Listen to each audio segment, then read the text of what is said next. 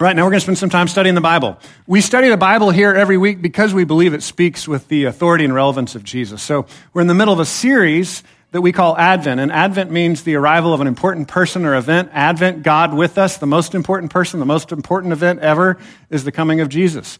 And so we live between the advents of Jesus, the first coming of Jesus and the second coming of Jesus. We look forward to his return, but we celebrate that he first came as a baby in a manger 2,000 years ago.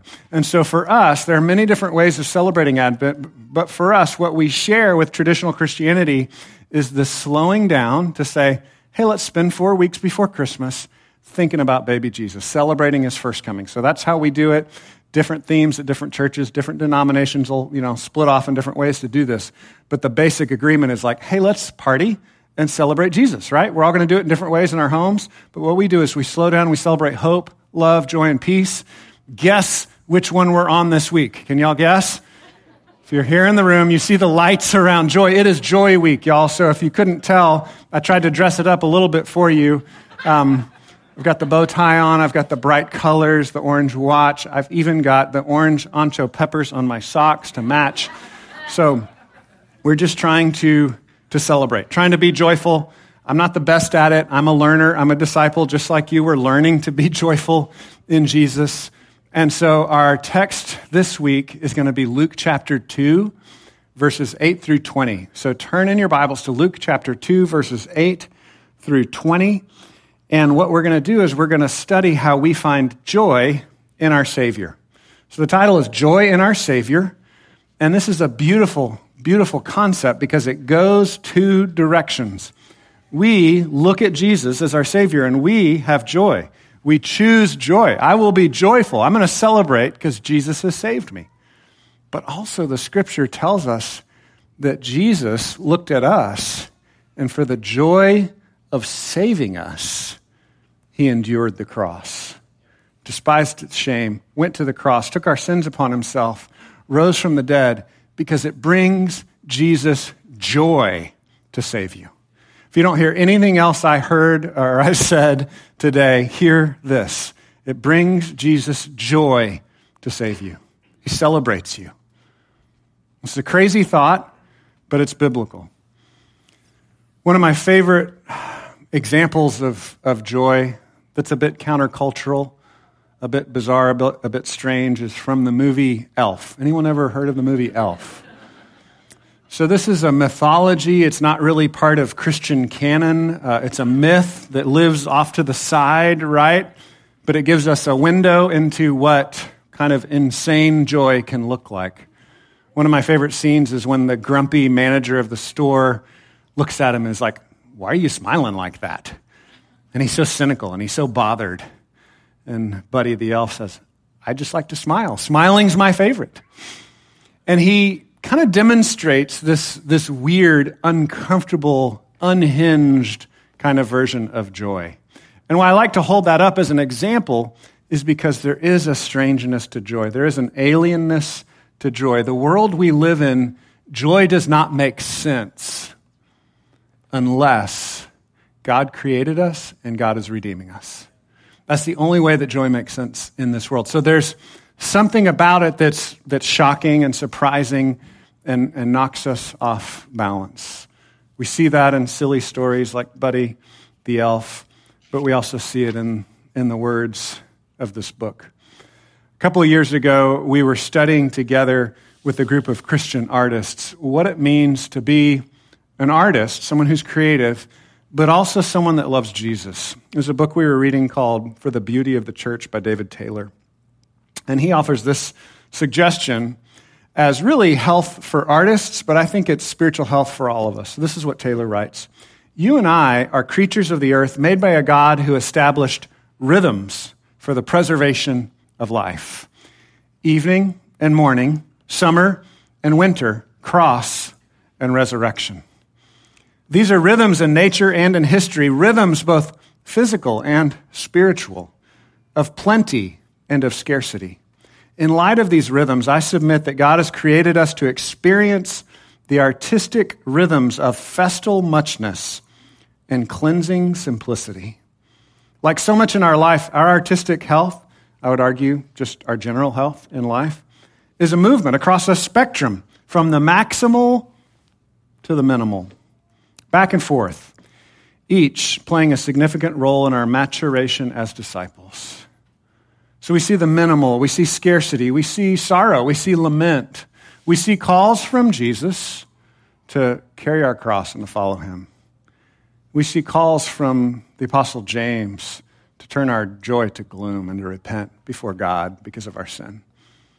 But we also see great calls to joy. We see repeated calls to joy, amazing calls to joy, where Jesus would party and celebrate with sinners, and where he spoke in Luke 15 that there's greater joy in heaven when a sinner repents than when 99 who don't need to repent are following him. It's this crazy story of a God who rejoices in saving us. And so Taylor calls us to a balance in our life of festal muchness and cleansing simplicity. When we first read this book in the artists group, Kendrick, our audiovisual director, was with us, and his wife was about to have their first baby. And we loved this term so much, we were like, Kendrick, you and Asia really need to think about naming your first child Festal Muchness. We just thought that would be the coolest name for the baby. They declined, and so I offer this to you, congregation. Any of you that are pregnant, I haven't gotten any takers yet, but it would be a really cool, fun name, joyful name, especially if your baby is born around Christmas, right? Festal Muchness, the overflow of God's grace. Taylor cites how at the dedication of the temple, it says that Solomon sacrificed and fed the people with so many oxen and so much cattle, so much sheep. I was about to say pork, but they didn't eat pork, right? So many animals, right? So much barbecue. It says it was uncountable. As Texans, I know because it's clean, so only half of you are Texans, but as Texans, that is something to celebrate, right? Uncountable barbecue. This is just one little window into the abundance of what God calls us to celebrate in the festivals. Well, the biggest festival has broken in at the birth of Jesus. And as I said, we live between the first coming and the second coming. So we look forward to even more, but we can look back and celebrate what he started when he was born 2,000 years ago. So let's read the story in Luke chapter 2, verses 8 through 20. Luke 2, verses 8 through 20. And in the same region, there were shepherds out in the field, keeping watch over their flock by night. And an angel of the Lord appeared to them, and the glory of the Lord shone around them, and they were filled with great fear. And the angel said to them, "Fear not, for behold, I bring you good news of great joy that will be for all the people." I'm going to repeat that. That's key line, key text this morning. I bring you good news of great joy that will be for all the people. For unto you is born this day in the city of David a Savior, who is Christ the Lord. And this will be a sign for you. You will find a baby wrapped in swaddling cloths and lying in a manger. And suddenly there was with the angel a multitude of the heavenly host, praising God and saying, "Glory to God in the highest, and on earth peace among those with whom he is pleased." When the angels went away with them into heaven, the shepherds said to one another, "Let us go over to Bethlehem and see this thing that has happened, which the Lord has made known to us." And they went with haste and found Mary and Joseph, the baby, lying in a manger. And when they saw it, they made known the saying that had been told them concerning this child. And all who heard it wondered at what the shepherd told them. But Mary treasured up all these things, pondering them in her heart. And the shepherds returned, glorifying and praising God for all they had heard and seen as it had been told them. And at the end of 8 days, when he was circumcised, he was called Jesus, the name given by the angel before he was conceived in the womb. We read God's word because he speaks to us through it, but we want to pray that his Spirit would help us to receive his word. So if you'll pray with me, I'll ask him to meet us here. God, we believe that this is a supernatural encounter, and we need you present with us to hear and receive this good news of great joy for all people. So we thank you for it. We thank you for this message. We thank you for your words. And we pray now for more grace. We pray for joy to be applied to our own hearts, that we would hear, that we would pay attention, that we would be changed.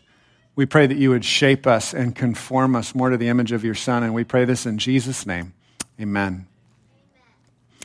Well, as we read and try to apply God's word, I think it's helpful to kind of frame things moving forward that probably depending on your cultural background or your church background, you might swing from one end to the other. I see this in churches, and of course there's a million varieties of churches out there, but just in part of our struggle as a church to try to be everything that God has called us to be, we recognize this tension, particularly with joy, that there tends to be truth people that aren't very good at joy, and then joy people that maybe aren't as good at truth. Have you ever noticed that in the Christian life? So what happens is there are people that are just like, I'm going to be joyful no matter what, and they just start to practice joy, which at one level is right and good, but the untethering from the truth of God creates problems, right?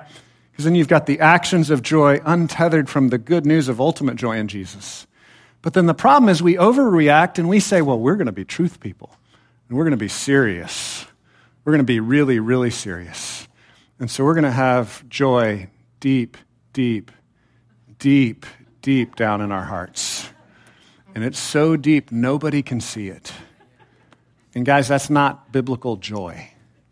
If nobody can see the joy, it's not joy. Now, caveat, Christians live in this bizarre mingling of the ages, right?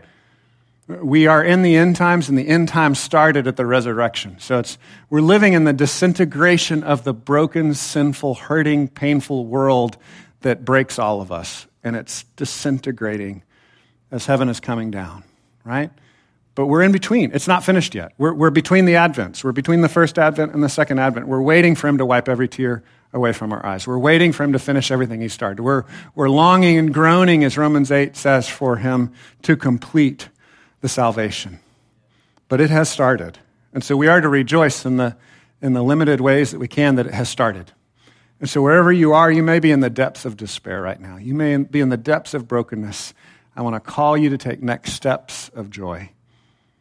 What's the next step of celebration that you can muster as you rejoice in what Jesus has done for you and as you hope in his return? So again, recognizing we all come in from different directions, but as followers of Jesus, we're told to rejoice. We're commanded to rejoice repeatedly, and rejoicing is something we do on the outside. Biblically, linguistically, it means smiling, singing, dancing, celebrating. So it's got to be something we do on the outside. It can't just be something we do in our brains, right? It's not just like between us and these words. It's something that comes out on the outside of us. But biblically, it's based on these words. It's based on this story of who Jesus is and what he's done for us. So I have a simple outline this morning. Joy meets us where we are. Joy is strange, and joy continues in the mundane. Joy meets us where we are. Joy is strange, and joy continues in the mundane. And before we move on with the outline, I want to read, as I've been doing every week, a quote from the book Gentle and Lowly. We're giving these away. I encourage you to take your own copy. It's a fantastic book that just reminds us that because Jesus has come to us, we should run to him. And so in the book Gentle and Lowly, chapter 3, Ortlund says this: when we hold back, lurking in the shadows, fearful and failing, we miss out, not only on our own increased comfort and joy, but on Christ's increased comfort. He lives for this. This is what he loves to do. His joy and ours rise and fall together. Jesus finds joy in saving you and me. And so then our command is to respond to that with joy in our own lives. So, outline, joy meets us where we are. Joy is strange. Joy continues in the mundane. Number one, joy meets us where we are. We see this in verses 8 through 10. We see its story form in the way that the first announcement is made of the birth of the King of the universe, not in the theological hall or classroom. It's not made in the fancy palace, but where is it made? It's made to shepherds working out in the field. Now, we've got some actual shepherds here, so I don't want to talk too bad about shepherds. But they have a grungy job, right? They're literally spending the night out in the fields. That's the way they would do it in the first century. So we have to kind of deal with this balance in Scripture where the shepherd is held up as an ideal of God's tender care for us. It's held up as an ideal of someone that watches over us and leads us because we need that leadership like a sheep. But we also want to recognize that Luke has this continual theme throughout the entire gospel of God going out to the outsiders, going out to the blue-collar workers in the field, going out to the outcasts, going out to the sinners. And so that's just a drumbeat again and again in the Gospel of Luke. Every gospel has its kind of different focus. They're all true. They're all the real stories of Jesus, but they have kind of a different focus, a different emphasis. And Luke focuses on this again and again, that Jesus loves the outsiders. So we've got those three parables of the joy that God finds in finding sinners and going after them. And so this is kind of foreshadowed here in the announcement being made to the shepherds. So the first joyful announcement of Christ's birth is in the great outdoors. It's out in the dirt, it's out in the fields, not in the palace or the theological classroom. And this reminds us that God's kindness meets us where we are. Another way I like to say this is that joy comes after us. So when I say that we're commanded to rejoice, I'm not saying if you rejoice, then God will love you. I'm saying, no, God loves you. He's come after you. He's chased you down on the greatest rescue mission in the history of the universe. The best story that's ever been told. Jesus had joy in saving you. So because of that, rejoice in what he's done. That's our response. Our response is to the joy that he's given us. Verse 8 says, in the same region where Jesus was born, there were shepherds out in the field, keeping watch over their flock by night. And an angel of the Lord appeared to them, and the glory of the Lord shone around them, and they were filled with great fear. We have a pattern here that occurs again and again in Scripture. Number one, when any heavenly being appears to a human, the human is afraid, right? Because of the sinfulness of the human and the proximity of the heavenly being to God's holiness. So we see this pattern played out in the appearances in Isaiah chapter 6, where we've got these angels, but we've also got God himself. And Isaiah, the great prophet, the great leader, is like, I'm undone. I can't do this. And so we see this again and again. I like to talk about how angels are often like appearing as normal people. That happens in Scripture. But most of the time when we get details, they're terrifying monsters. And so they're always afraid of angels because they represent God's otherness, his holiness, his justice, and they make us feel our own unworthiness. And it's just one more reminder that we can't work our way to God, but he worked his way to us. As we just see this pattern again and again in the Old Testament, the New Testament, God's coming to us. We're not really going to him.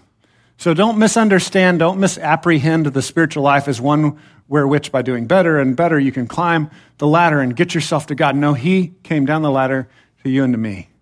Jesus took our sin upon his shoulders. He died in our place. And he rose from the dead, proving that it worked, that he really did save us. So the glory of the Lord shines around these angels, and the shepherds are filled with fear. And what does the angel say? Fear not, for behold, I bring you good news of great joy that will be for all the people. So if you feel this fear in the presence of God, if a message comes to you from heaven and it scares you, that is right and appropriate. You're living out the same pattern that all human beings live out. When God appears, when his messengers appear, when his words appear, we want to shrink back. And this applies even as you go into the new year and you start reading your Bible. I want you to recognize that there will be times you read your Bible and you're horrified, you're shocked, you're repulsed, you're terrified. But don't miss the ultimate message, which is good news of great joy. A Savior is born to you. Jesus has come to save you. Fear not. So on the one hand, I'm saying, yeah, fear. You should fear. We're sinners. We deserve judgment. But the good news is, but God took care of the judgment. Jesus took the judgment for you. The angel said, fear not, for behold, I bring you good news. How do we often translate that word good news? Gospel. It's the proclamation that Jesus came for you. He lived for you. He died for you. He was everything you and I should have been. He loved people perfectly. He always said the right thing. He stood up for people when they needed to be stood up for.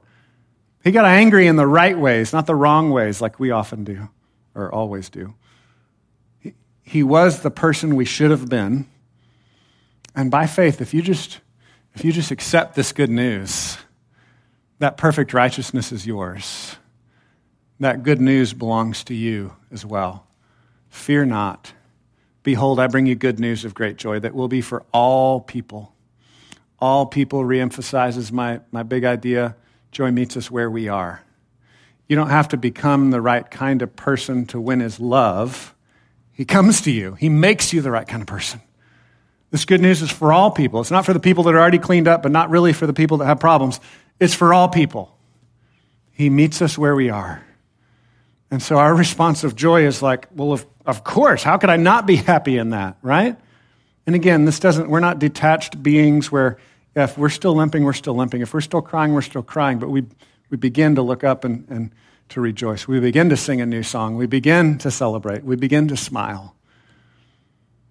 There's a crack opening up into our sorrow and our lament.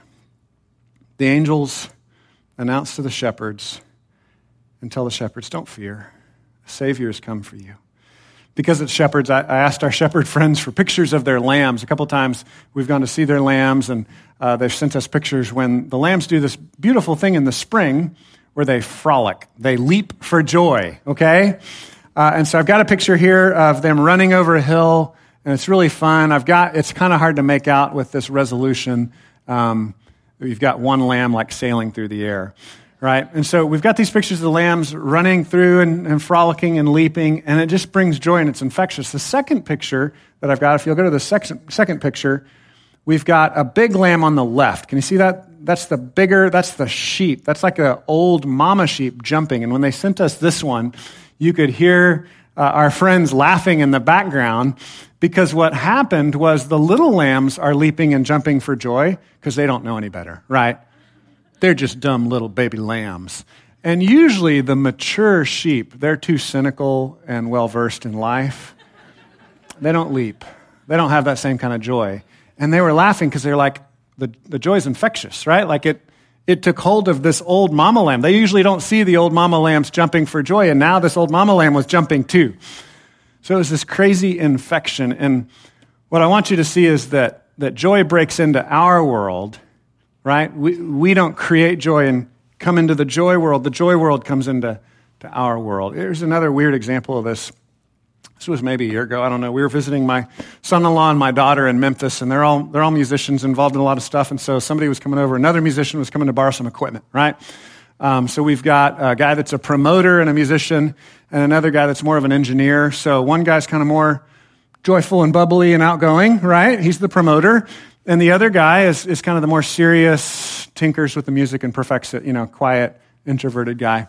They come to the door to borrow some equipment, and I happen to be there. And I had just met the outgoing guy like the month before. Like we'd met each other once. And he comes to the door and he's like, hey, Dave, what's going on? It's great to see you. And he's smiling and he's bubbly and he runs up and he hugs me. And I'm like, hey, good to see you. And I throw my arms around him and we rejoice in seeing each other. It was so beautiful. And then I see my other friend who I've actually known for several years. We've known each other for a long time. We have a much deeper friendship. We've been through hard things together. And I see him and he's like, hi, Dave. I'm like, hi. And in that moment, I realized, man, joy really is infectious, right? And more, I want to be the kind of person that doesn't just respond to the joyful person with joy, but actually initiates it, right? And that's nothing against my other friend, right? I act like him all the time. But this infectious friend, this crazy friend, this like, maybe slightly unbalanced friend that's more like Buddy the Elf, it's like, that's infectious. And that's often how it works, right? When you smile, other people smile. When you're joyful, it helps other people to be joyful. And so again, we're starting to see how not only does joy break in from heaven into our world, but then God uses us to break into other cracks and crevices. He sends us as his messengers of joy. So I want to encourage you to take whatever next steps you need to take to show some joy to the person next to you. Again, we all have different ranges, right? I come from a tribe of people that are just not good at joy, right? So I've been working at this for years, trying to get better. Might be good, as an effort of diversity to disciple yourself with someone else that maybe is just better at joy, right? Like my friend that's just outgoing and loves people well. Learn from others that celebrate joy well. We want to be a balanced people that are actually in real practice joyful and tethered that the joy ultimately comes from this word. It comes from this book, the message from heaven. Joy meets us where we are. Second point is joy is strange. Joy is weird. It knocks us off balance.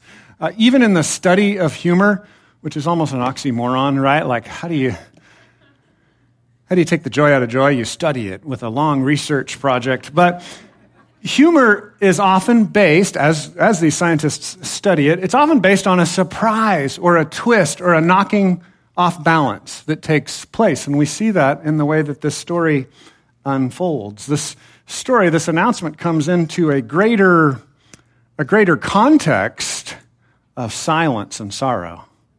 Anybody know how long of a gap there is between the book of Matthew, Mark, Luke, and John, where Jesus comes on the scene, and the last prophet of the Old Testament, Malachi? Anybody here will do call and response? Anybody know?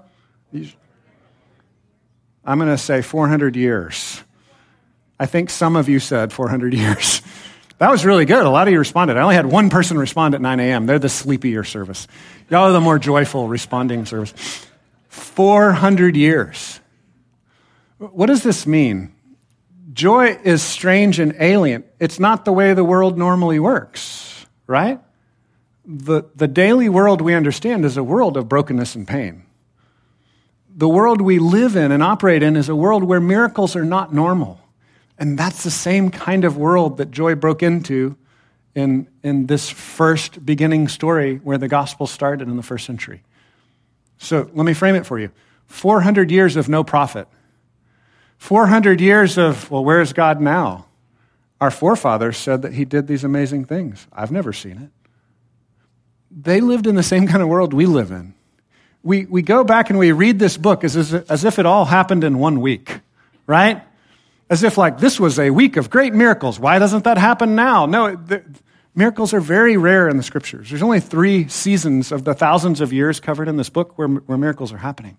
Most of the time, the people in this book are like, God, where are you? Help me to trust that what happened before really happened and what's coming in the future is really coming. They're the same kind of people we are. And they live in a broken, painful world, and joy is a surprise. And joy is not expected. Joy is strange, and joy is alien. Verse 10, the angel said to them, fear not. We already read this one, but we're going to read it again. It's the center of this whole piece. Fear not, for behold, I bring you good news of great joy that will be for all people. For unto you is born this day in the city of David, right? Promised king is coming. King David was kind of the great mythological King Arthur of their society, and they knew that God had promised that someday he'd have a son that would rule and reign forever. The perfect king was coming. In the city of David, a Savior has come, Christ the Lord. And this will be a sign for you. You will find a baby wrapped in swaddling cloths and lying in a manger. What I want y'all to see for just a second here is that this is strange. This is like a joke. Now, we use joke in a couple of different ways in our culture. I don't mean joke like not true.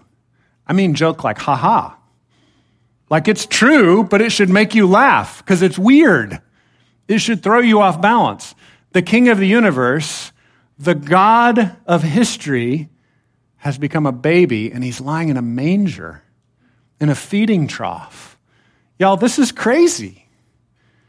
And if you've been around Christian culture long enough to not think this is crazy and to not think this is strange, you have to take a step back and say, God, help me see this with clear, fresh eyes again.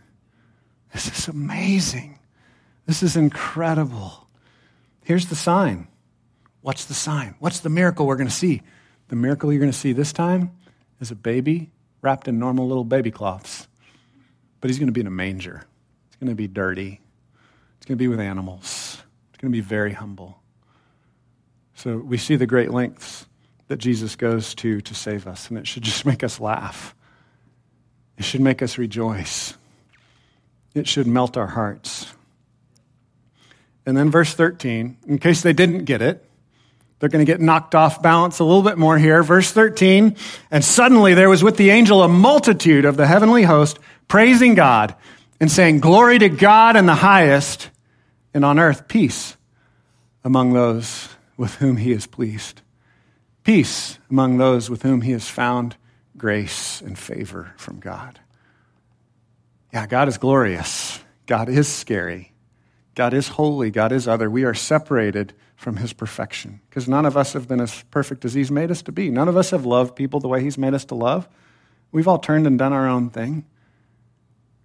And yet he humbles himself.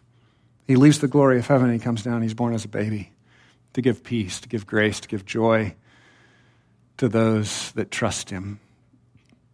It said suddenly. That means, the Greek there means all of a sudden. That's what suddenly means. Suddenly, there was with the angel a multitude of the heavenly host praising God and saying. So there was already an angel that already freaked him out. Remember, we saw that in the first point. And now what do we have here? Do you have any linguists? Multitude? Anybody know what that means in the Greek? A whole lot. Lots and lots and lots, okay? And then another word, host, a heavenly host. Anybody know what host means? Army. Yeah, it really means army. We translate it as host because we don't want to sound too warlike or whatever, but it just means like thousands and thousands and thousands and millions. It's this angel army. This army of terror and judgment from the holy God that's come down to say peace. We're offering terms of peace. The God of the universe is making peace with you rebels. And what's he doing? He's sacrificing himself. He's coming down to be born as a baby, to be completely helpless, to be lying in a manger. This is strange. This is insane. This is crazy, but all in a good way, right? And this is such good news that it produces real joy. There are two ways that we miss real joy. Two ways, I think, religiously speaking, that we miss real joy. One way we miss real joy is say, we're never going to find joy in Jesus, so I'm just going to find it in utter indulgence. I'm just going to take everything I can out of this creation. I'm going to say, God, I want your stuff, but I do not want you. I can't trust you, but I can feel good right now. So we go after the bottle or sexual experience or pleasure or more money. We chase after these things. We say, I'm going to run hard in indulgence. I'm going to have as much joy as I can get right here, right now. And that never lasts, and that's not true joy. It runs out. It hurts. It breaks us. It becomes a slow poison that kills us over time. But there's another way that we miss joy as well. We say, I see that, right? I see this person that fell off the wagon into overindulgence. So you know what I'm going to do? I'm going to be really religious. I'm going to be really serious, and I'm going to become legalistically careful about keeping God's laws. And God better bless me for it. And we get so serious and so committed, yet there's no actual joy in Jesus and what he's done for us. So my question is, where are you on that map? True joy is saying, only God could do it. I can't do enough to win his love. The joy is alien and strange, and it comes from the outside. It's what God has provided for me in Jesus. But we also recognize that he's the source. And as I look to the things of this world, it should remind me of him, right?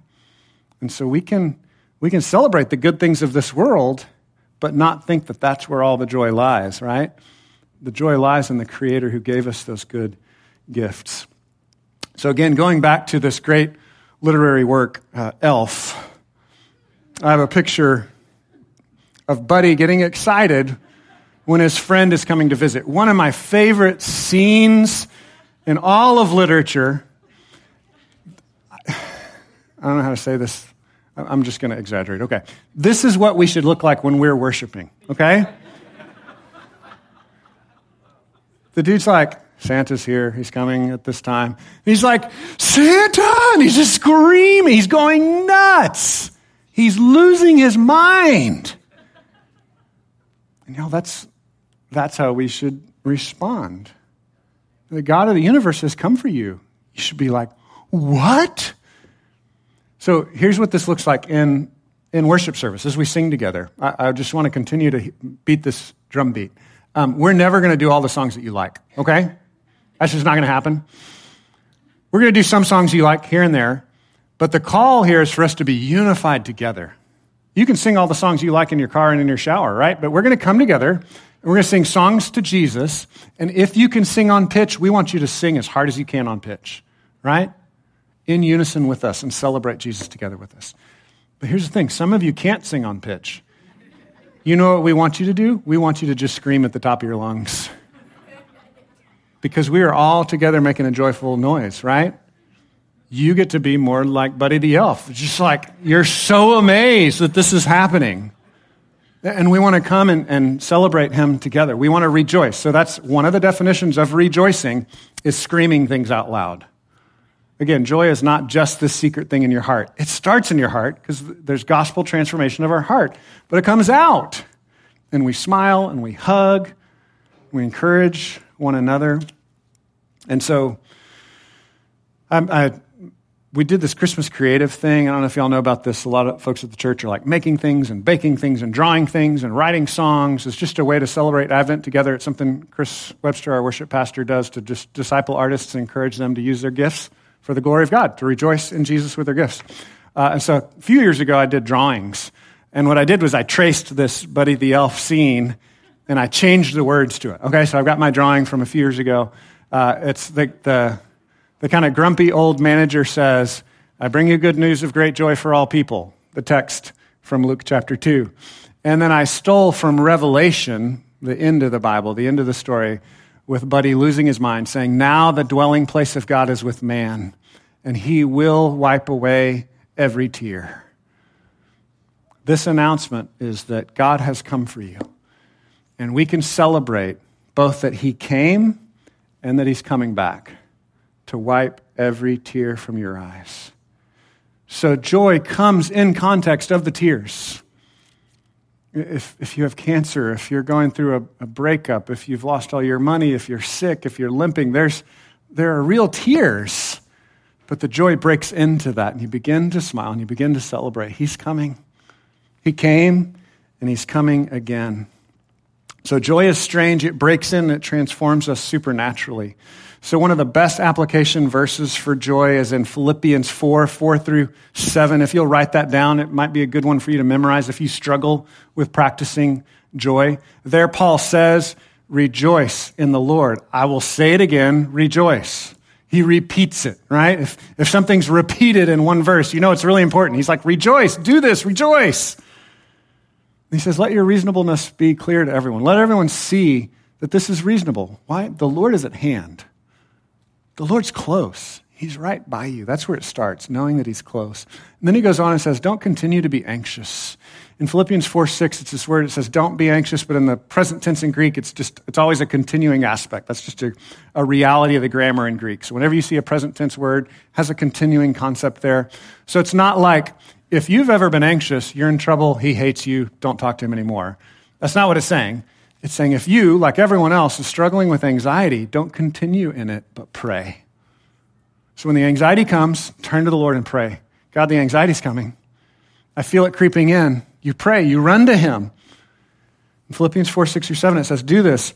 Run to him, pray, give your requests to him, make thanksgiving to him, talk to him. And it says, the peace of God, which transcends all understanding, then will guard your hearts and your minds in Christ Jesus. That's that strangeness. What does he say happens? Well, he says, rejoice. If you're struggling with that, it's probably an anxiety issue. It's probably struggling to know that God is close to you. So then pray. Talk to him about it. And what will happen?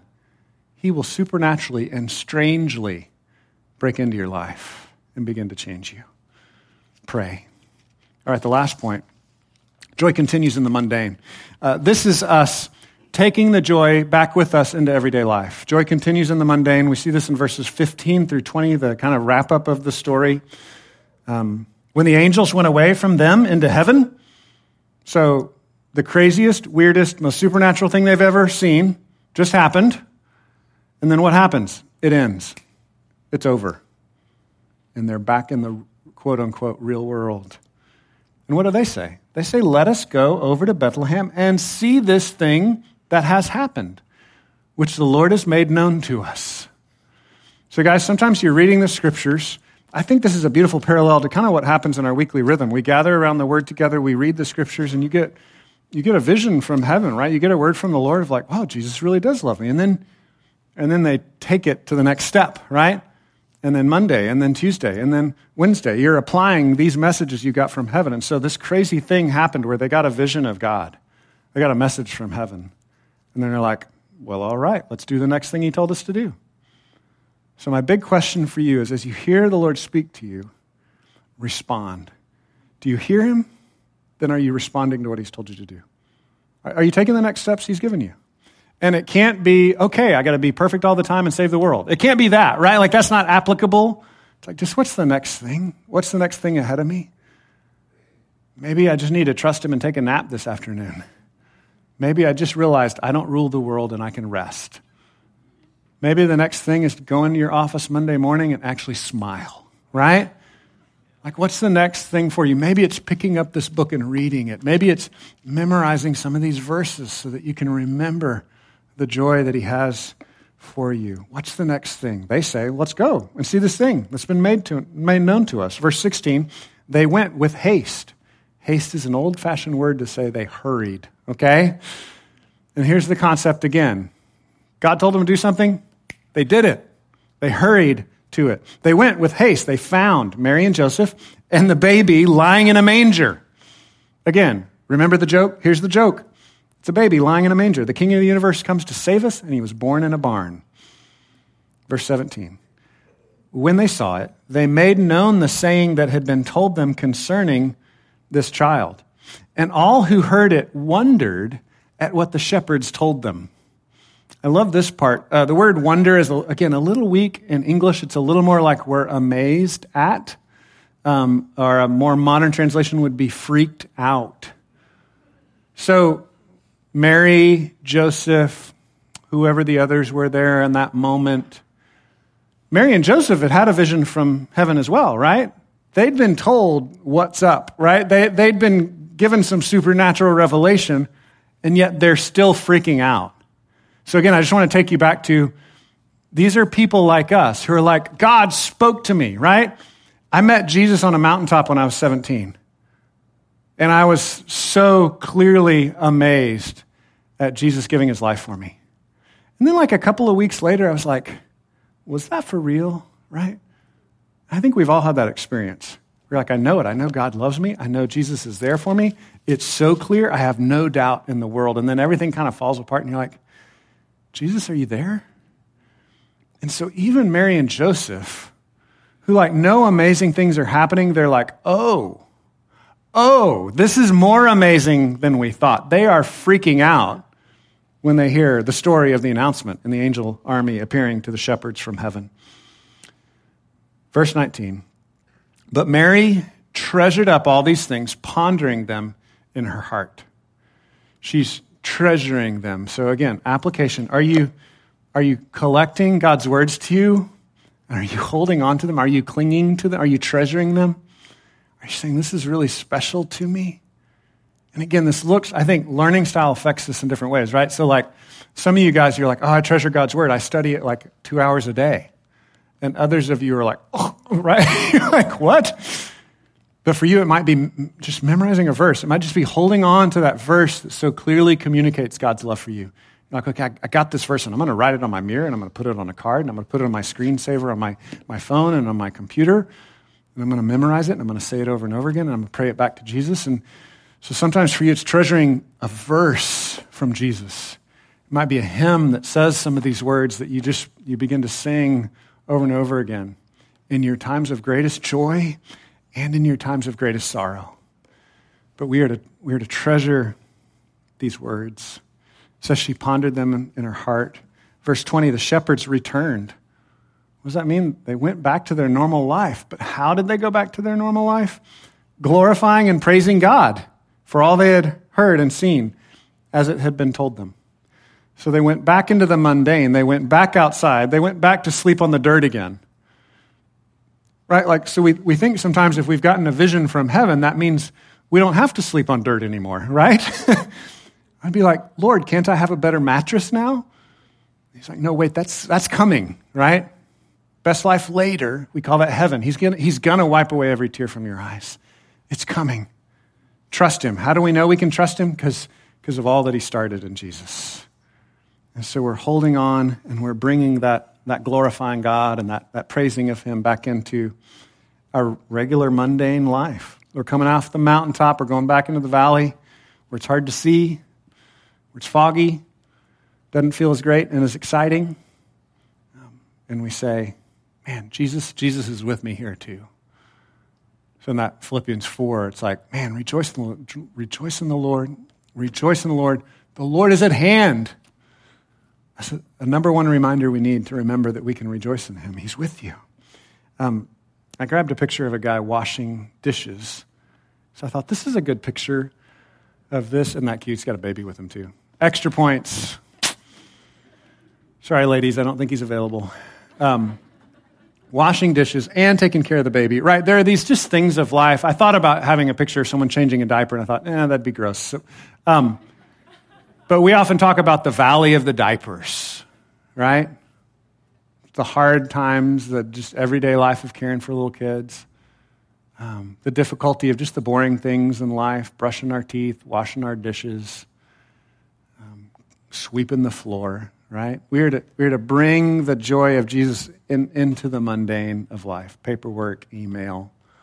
I love to do the dishes at my house. When I started that, though, 28 years ago, I didn't love it, right? I think really seeing that I'm serving my family and bringing Jesus into that moment has begun to transform it to something I actually enjoy now, like whistling and singing while I do the dishes. You do that enough over 28 years, you start to actually find some joy in it after a while. The mundane begins to be transformed instead of the other way around. So often in our cynicism, we let our cynicism and the mundane things of life color the beautiful things of life instead of receiving the joy and taking it with us back into the mundane. I've only been doing dishes for 28 years of marriage because before that, when I was living with a roommate, we just bought paper plates and threw them away. So my wife wasn't for that, though. She wanted to have actual dishes, so we wash them now. What are the ways, everyday life, that you can bring joy into those mundane things? Are there things in your life that you're like, this isn't right, I shouldn't have to do this? How could you transform that and say, you know what, this is where I am? It's what Jesus has called me to. I'm going to do it for the glory of God. I'm going to do it with joy. I'm going to whistle because Jesus is coming to wipe away every tear from my eyes.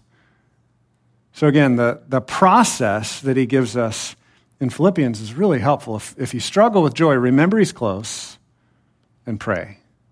And as you pray, and as you talk to him about it, he will spiritually transform you. I have a little excerpt from a devotional I really enjoyed from Oswald Chambers about taking that mountaintop experience down into the valley. It's from a book called My Utmost for His Highest. There's another one that's actually a famous book called Practicing the Presence by Brother Lawrence. How many of y'all have heard of that one? That's a pretty good one as well. I found that one harder to understand. So it's like a classic, so I thought I should read it. It's a little harder to understand, but it was actually a monk trying to learn to rejoice while doing the dishes. So real life stuff. But Chambers, I thought, kind of words this beautifully because he talks about the mountaintop experience. And Chambers says this, talking about Mark 9, where the disciples saw Jesus transformed and then kind of saw Jesus go back to like normal Jesus there. And he says, we've all experienced times of exaltation on the mountain when we've seen things from God's perspective and have wanted to stay there. But God will never allow us to stay there. The true test of our spiritual life is in exhibiting the power to descend from the mountain. So Oswald Chambers is saying, yeah, mountaintop experiences are awesome. Enjoy them. Celebrate that joy, but then bring it back down into the valley with you. Take the joy where you are going. So we do this through prayer. Joy is nested in prayer. So as we continue joy in the mundane areas of life, that means we have to be praying in every area of life. And two things on this. Number one, there are all kinds of aids to help us in praying, right? Singing praise songs is a form of praying. So maybe you're a musical person, sing good Christian songs and hymns. Those are good ways to pray and bring prayer into the constant, everyday, mundane things of life. A book that we've really loved is a book called Every Moment Holy. One of my assistant pastors, Jim Wilson, gave us that book years ago. And what Every Moment Holy does is it's this artist and songwriter that writes these poems, but he writes them for everyday life. So it's kind of poetical and sing-songy, right? But they're poems for like doing manual labor, a poem for drinking your morning coffee, a prayer for changing a diaper. He actually has 2 prayers for changing the diapers, right? Because it's hard to bring prayer and joy into those moments of life, right? And so he's got these prayers for just everyday boring things in life. It's a fun resource. Again, just Scripture, just reading Scripture, memorizing Scripture is a way to pray Scripture in everyday life. But I also want to hammer this real quick before we finish. You can just pray primitive baby prayers. You don't have to pray fancy prayers. One of the great misunderstandings of the spiritual life is that we have to grow up real fast and be like adults, but Jesus continually says, if you have a relationship with him, you're a child. And yes, we want to mature, and yes, we want to take on harder things, and we want to do more for the kingdom. All that is true, but you're always God's child. You can always cry out, Abba, Father, to him. You can always just say, Daddy, help me. So you don't have to have fancy prayers to bring joy into the mundane things of life. Remember that he loves me. So we'll wrap up here. We're going to share in communion. We're going to sing a song together, and the song is actually one we learned from our kids' ministry, Jesus is Strong and Kind, and it's a song that reflects the call that we've been making all throughout the Advent season, which is because Jesus has come for us, we want to run to him. And the song really beautifully words that. It keeps saying that when I'm weak, when I'm struggling, when I'm having a hard time, I can come to him.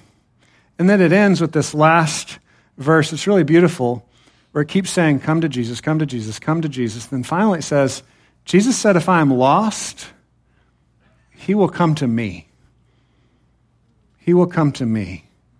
And he showed me on that cross, he will come to me. And so again, joy is this response where we are to respond to Jesus in joy, but we respond because of the joy he had in coming for us. Isaiah 40 says that he is a strong and mighty warrior that saves us. And Isaiah 40 also says that the way that he saves us with his strong arms is he carries us like little lambs close to his chest. And we are his reward. So I'm going to finish with the words of Dane Ortland.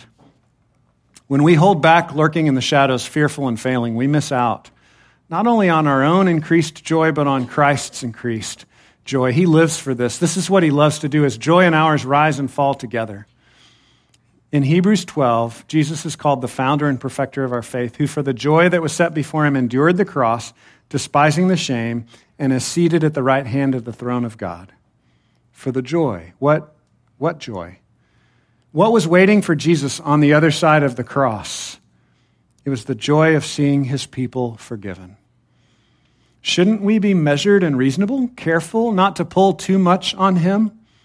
Especially if you come from a more reserved tribe of people that's less good at joy, you might think, well, I don't want to pull on God too much. I need to be careful. I need to be reasonable. And Ortland says this in Gentle and Lowly. Would a father with a suffocating child want his child to draw on the oxygen tank in a measured and reasonable way? No, not at all. He would say, breathe deeply, and you would find joy in saving your child. Jesus has great joy in saving us, and so we run to him with joy. Let me pray for us, and then we'll respond in communion. God, thank you that you saved us. We rejoice in you as we come to the communion table and as we sing this final song. Help us to rejoice on the outside, not just in our heads and in our hearts, but with our lips, with our bodies. Help us to respond to you in true joy. We pray in Jesus' name. Amen.